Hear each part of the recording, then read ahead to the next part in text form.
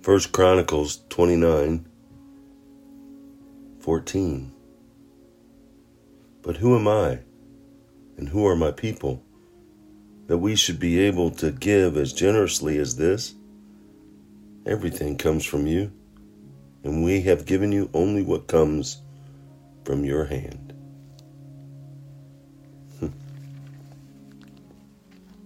David here is talking to God in prayer in the building of God's house. He praised the Lord. Praise the Lord in the giving of all that we have, because all that we have comes from God. David gave from his personal fortune for the temple.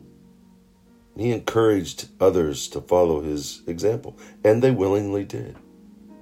Both the tabernacle and the temple were built from the voluntary gifts of the people. Like David, we can develop the willingness to give. It is not in what we have that counts with God, but our willingness to give it. It's the understanding that all we have is from God, so that we, as followers of Christ and believers in God, give willingly, without hesitation. That's not always easy to do, especially when you're bombarded so often from so many different angles and so many different places that it just feels like I don't know if I can give more. Remember, it's not in giving more. It's just in giving up. It's giving it up to God and give where He gives you the desire to give, gives you the peace to give.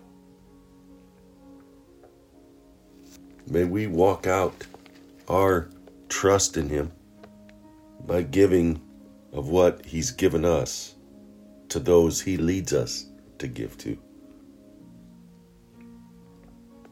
God grants us the strength and the hope and the peace to give where He desires. So walk that out in the willingness to go and to give where God asks you to. He did it. Let's do it.